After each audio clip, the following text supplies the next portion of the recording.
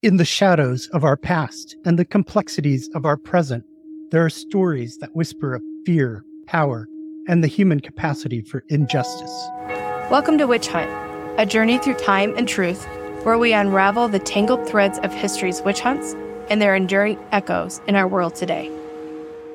I'm Josh Hutchinson, joined by Sarah Jack, as we step into the labyrinth of the past, from the dark myths of medieval Europe to the infamous trials of Salem and beyond.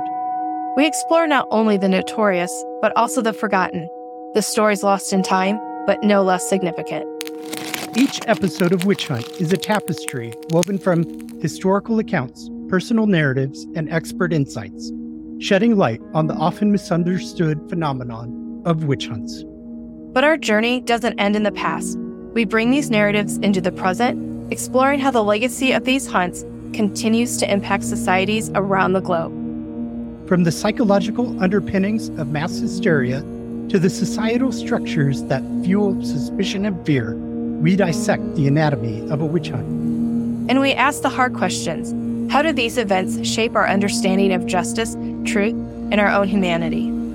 Join us as we delve into archival treasures, engage with historians and anthropologists, and hear from those who have studied the profound effects of these events. Witch Hunt isn't just about the past.